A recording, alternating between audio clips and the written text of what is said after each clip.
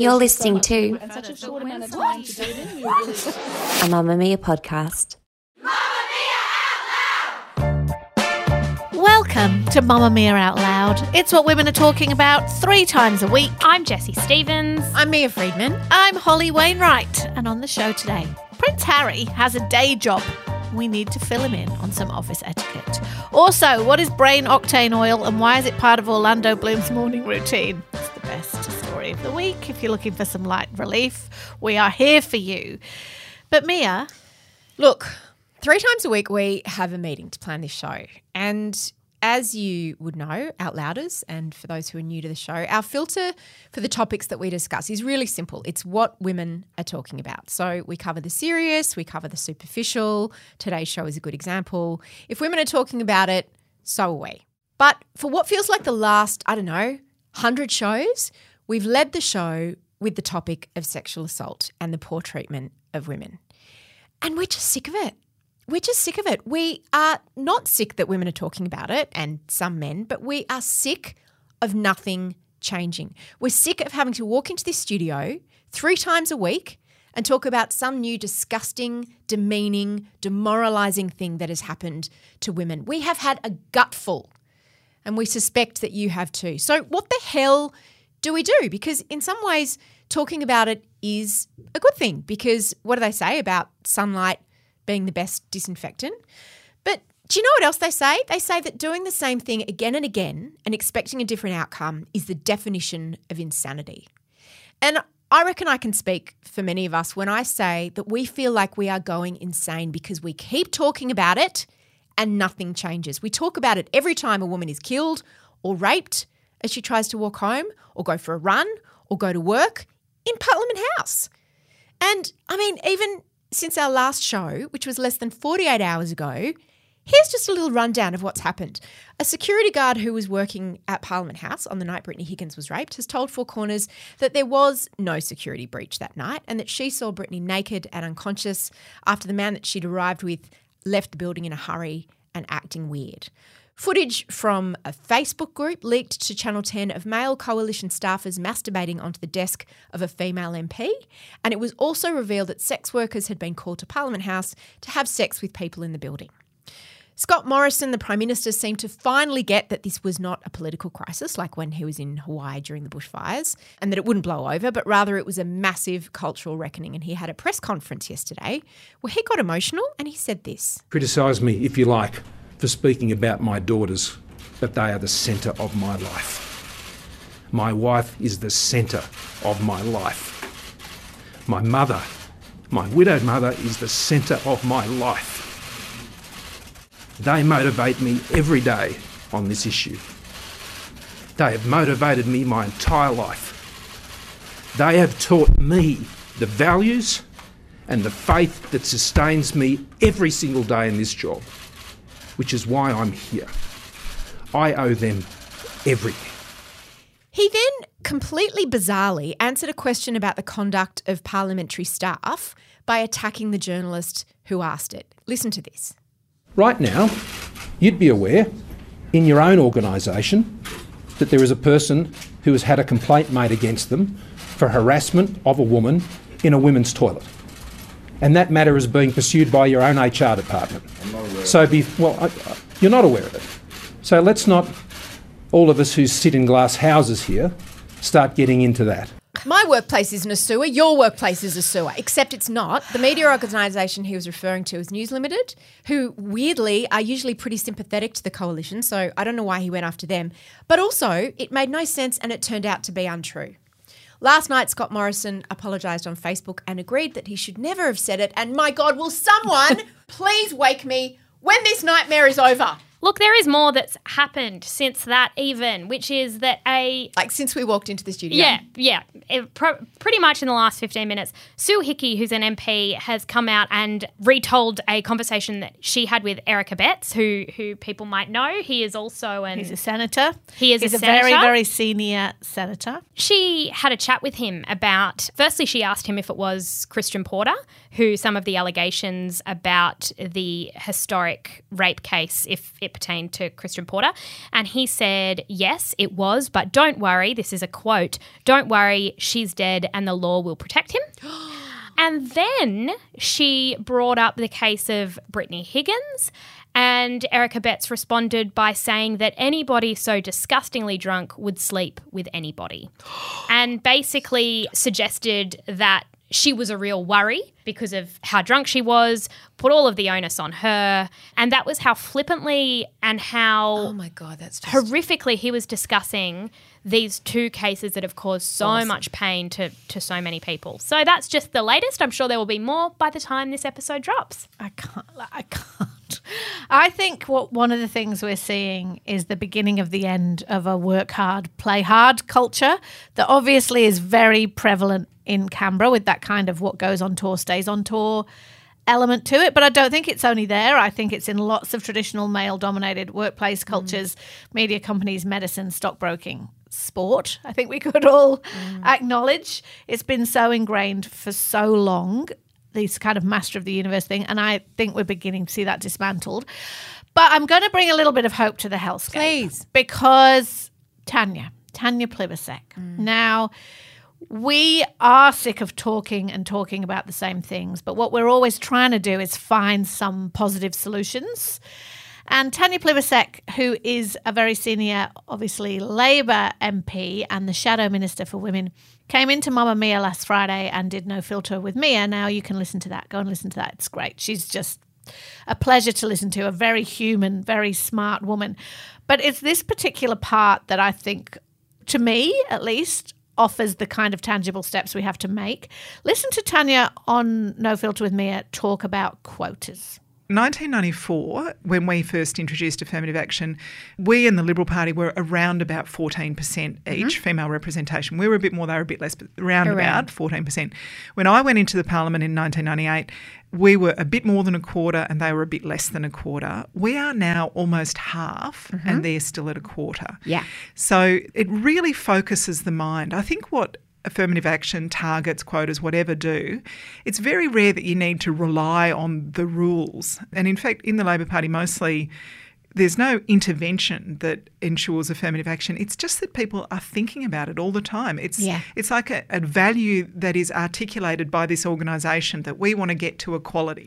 If one person says the word merit, I know. I'm going to lose my mind. Well, I would like to know the merit of the men who have been masturbating onto desks during work hours. Annabelle Crabb had that brilliant tweet, which basically said, we're all very busy, and I'm very curious, do these men not have enough to do? If you're able to be calling a sex worker into your prayer room, do you not have enough on your list to sustain you? Because if not, then I've got some things I could add to the list of maybe policies or just general things that the Australian public would like from you. Some anti-sexual harassment training. Yeah, that would be a really nice thing to do. And women are bloody... It's not just women, though. I'm thinking about the honest Australians who are going to work every day, whether they're nurses or teachers or running a small business or they're labourers, they don't have time to be booking a sex worker or going to someone's desk and doing something revolting on it. Like, they just appear to not have enough work. I was talking to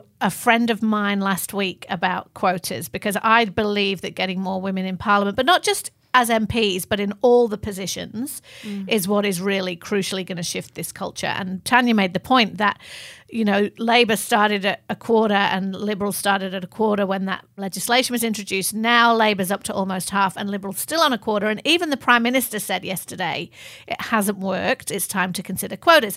But my friend, who's a similar age to me and has quite a fancy job, and she said, oh, I don't know, Holly. She's like, I'd hate to think that I'd got a job because I'm a woman. This makes me so mad. No, And I was like, understand. well, no, but what I said to her is I said, what you mean as opposed to the fact that your dad knew their dad or you went to school with them or they reminded of you when you were younger or they told you a joke in the interview that you thought was funny or you bonded over a football team or you used to work with someone who used to work with them and they told you they were quite... There are a million reasons why people get the jobs that they get and we can't also ignore the systemic nature of that when it comes to the school tie club, when it comes to racial prejudices that we might not even necessarily be aware of all the time. There are a million reasons why people get the jobs that they get.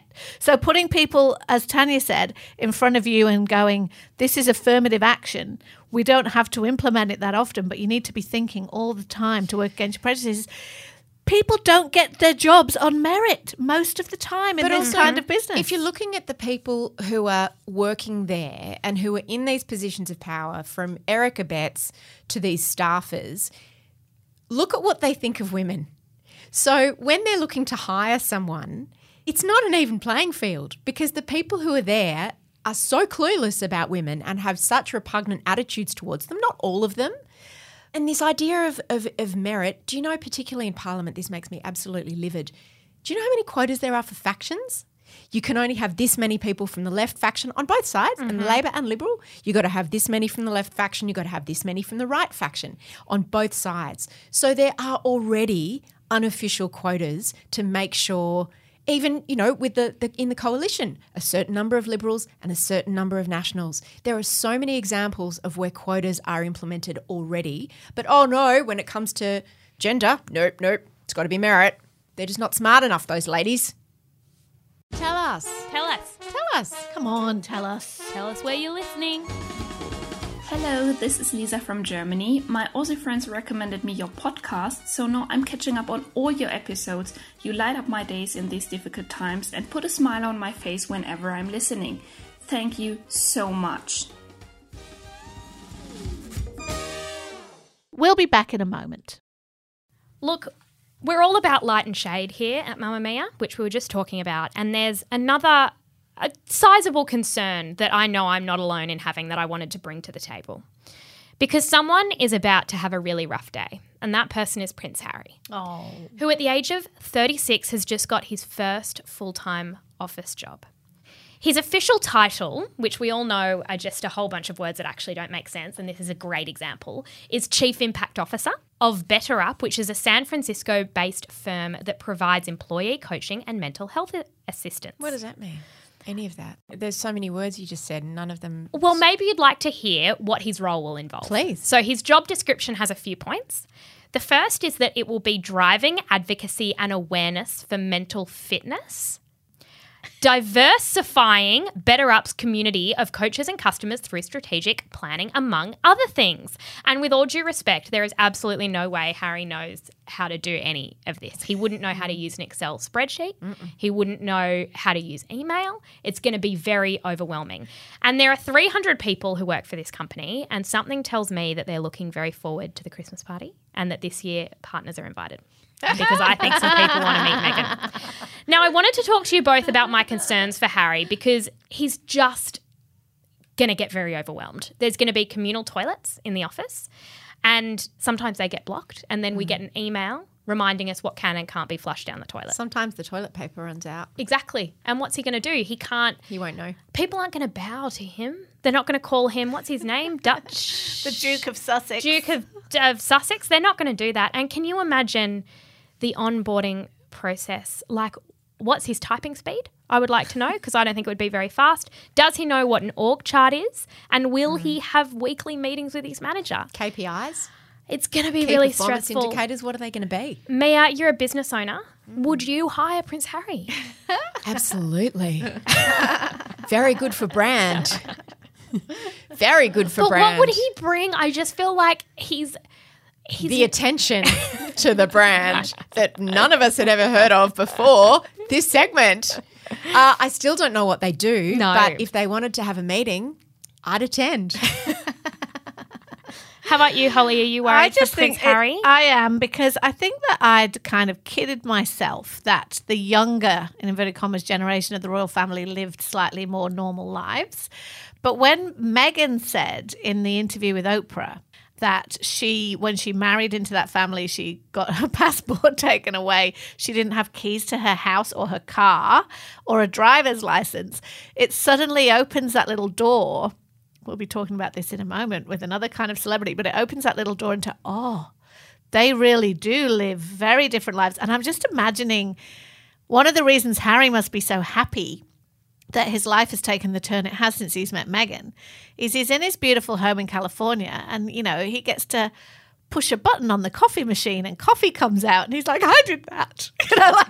All his life. His dad famously has someone who squeezes the toothpaste onto his toothbrush. It's like so imagine the excitement of I can do things. I can walk out of the house. It's like when you get your driver's license and you go straight through Macca's drive-through and you're like, this is freedom. This is what freedom tastes and smells like. Exactly. Every day must be like that for Harry. So, yes, I think it would be very strange for Harry to be having this. It's when it says diversifying the coaches, does that mean recruitment? Does he have to go out and find the new coaches for the mental health plan? And wine and dine people? And say, would you like to come and work here? We have really neat offices. I love it. I love it. Bless Harry. As Charlotte began her new career as a professional husband hunter, Miranda returned home to... Now, it's in a very similar vein, actually, now that we've sorted out what Prince Harry's doing with his time. We need to talk about someone else who's been very specific about what he's doing with his time, and that's Orlando Bloom. I've heard about this, but I don't know the details of this story. Are we all familiar with who Orlando Bloom is? Remember those photos? I shouldn't say this because they were were very paparazzi inappropriate. and they were bad. Yes, Was he of him naked on a on paddleboard. Yeah. We all standing know up. what photos we're talking about, don't we? He's completely naked. So he is a movie star. Pirates of the Caribbean, one place you might have seen Orlando Bloom over the years. He used to be married to Miranda Kerr. He is now engaged to Katy Perry. He's British, which makes this even more disappointing, to be honest, what's happened now. So he has shared his typical daily routine with the Sunday Times. Now, the Sunday Times, fancy British broadsheet, has a glossy magazine that comes out on Sunday, obviously, the Sunday Times. And on the back page, there's always a day in the life of someone. And you know how these things work. They are interviewed about what they do and then the journalist puts it together to make it seem like one long conversation. It's heaven. Do you remember that time when Pete Evans talked about activated almonds and That the was world the lost beginning its of the mind? end. Yeah. It's like that. So they have a 7-month-old daughter, Daisy, he and Katy Perry. And the first thing he does is he spends some time connecting with her. Eye gazing. Yeah, eye gazing. So he goes in to kiss Daisy hello. She's cooing in her cot. Katy likes to sleep in. She's a rock star. Exactly. Orlando goes and coos at Daisy. But then he's very busy because he's got to do 20 minutes of Buddhist chanting. And I'm not denigrating Buddhist chanting. He has been a Buddhist for a long time, but then he shares a bit of Buddhism on his Instagram stories immediately afterwards every day. He makes sure he does that. Content. But Gotta then- make the content. If Katie is trying to have a sleep in and he's in the next room Buddhist chanting, how pissed off would you be if you'd been up with that baby who is 7 months old all night? I don't think that's what's happening. I wonder who looks after the baby while he's doing the chanting. That's not acknowledged. I like to earn my breakfast, says Orlando, so I'll just have some green powders that I mixed with brain octane oil. That's got everybody very excited. A collagen powder for my hair and nails and some protein. It's quite LA, really. Yes, Orlando, it You is reckon? very LA. Brain octane oil, I looked up. It's kind of like an alternative to coffee. It's very keto. It's all about allegedly firing your brain on healthy fats. Do Mia and I need it with our brain issues? Definitely. This is why Orlando is better than us. Then he goes for a hike and listens to some Nirvana because he wants to get himself firing.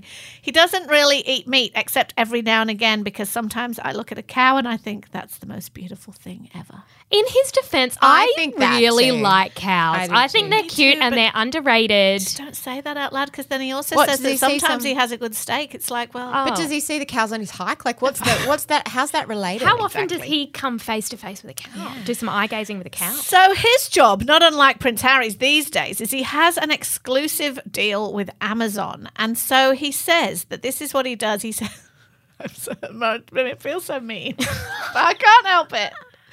He says, I now have a deal with Amazon where I work on projects exclusively for them. So I spend a lot of my time dreaming about roles for myself and others, for minorities and women. I'm trying to be a voice for everybody. Oh, That's a nice Orlando. thing to So, say. but that's what he does with his day, is he daydreams about his parts. He says that he splits the other child he has, Flynn, with Miranda Kerr 50-50, so sometimes he's around, sometimes he's not. Sometimes he cooks, but there's a team of people to take care of that. He's most interested in whether or not his smart sleep ring is happy with how much sleep he's had any He needs to particular get 8 night. hours. He has to, so he makes sure he's always in bed before 11. And he just basically makes his life sound Very nice. He also said that before, he used to give a lot of his time to others, but now he's had to be more mindful of his time and ensuring that he does give himself enough time. And with all due respect, he's a Hollywood actor. How much time was he ever giving to anyone except himself? Like, with all his Buddhist chanting and hiking, he doesn't have a job.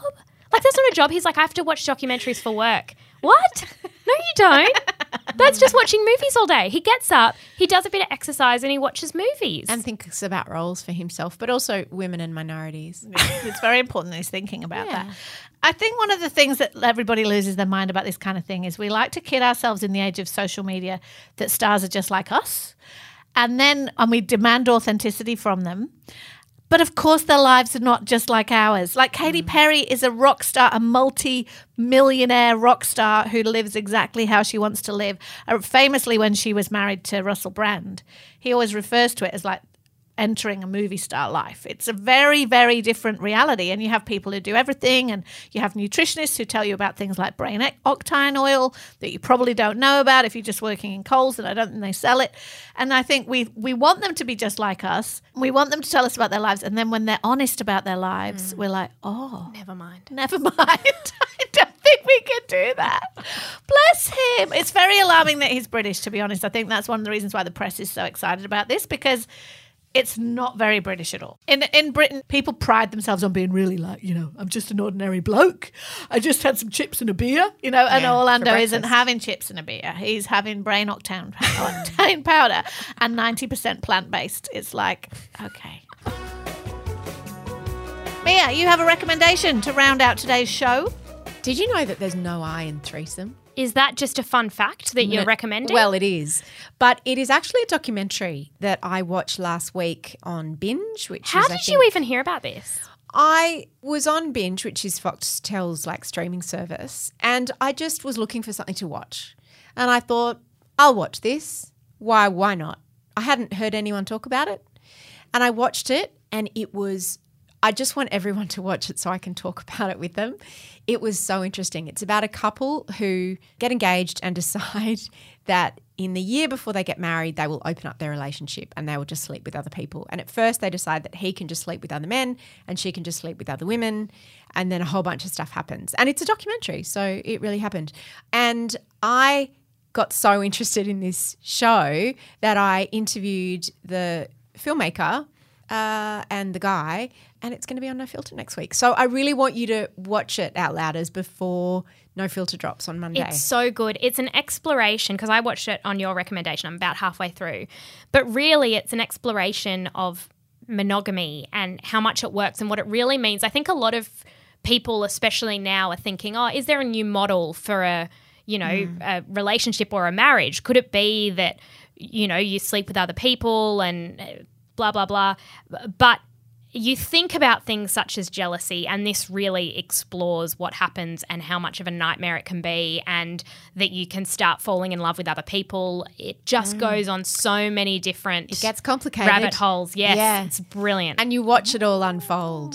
How many episodes is it, Mia? It's just one. It's a documentary. Oh, so it's a one movie. documentary. Yeah. It's just a movie. So it's like about an cool. hour. I don't know. It's not a big commitment. I have time for that. Yeah, it's so that's really on good. Binge. It's on Binge. Which is like a subscription thing. Yeah. Yeah, and I think you can get a 7-day free trial if you don't have it and you just want to check it out and Yeah. see if there's much on there you like. But it's great. I'm throwing in a cheeky recommendation for something that I'm on, which is This Glorious Mess, which I host every week with Andrew Daddo. This isn't the episode that I'm thrown to, but we have just recorded our 300th episode of that show. Congratulations. And we did a round table with Lee and Tegan, who host the Little Kids version. And You we did, guys are iconic. the four of us did like an exchange of that. That's coming up, but that isn't actually my recommendation, just to be confusing. What Andrew and I did talk about last Friday was half-assed parenting, which, as anyone who listens to this show would assume and be correct in assuming, I am a fan of. Same. There is a book written by a very clever woman, Susie O'Brien, called Half-Assed Parenting, and it's all about trying that little bit less hard. Here's Susie talking about it. I think we're just trying too hard to do too much, and we're comparing ourselves to everyone else and their perfect lives, their showreel life on social media. And, I think it's too much. We're actually, one of the things that I've spent a lot of time writing about parenting for newspapers, and we are doing much more work than our parents did, on the whole. Not always, but on the whole. Definitely. We're They spending more time. did nothing. They did nothing. And we're also putting our hands up, to volunteer at the school and be on this committee and turn up to the basketball and be a ref and all the rest of it. And we don't have time to do the things that are actually important to us. I mean, a lot of mums in particular say they don't have time to have a bubble bath, let alone a glass of wine with a friend. And so what we are doing is cutting out on that social life. And in some people are actually cutting out like less work. They're leaving work early to take the kids to gymnastics. My parents would never have done that. No, it's true. Nor would mine. We would have fit it into them. That is on This Glorious Mess, which you will find in your feed. This Glorious Mess Big Kids. Thank you for listening to Mamma Mia Out Loud. This episode was produced by Emma Gillespie. The executive producer of Mamma Mia Out Loud is Eliza Ratliff. We'll see you on Mamma Mia. Bye. Bye.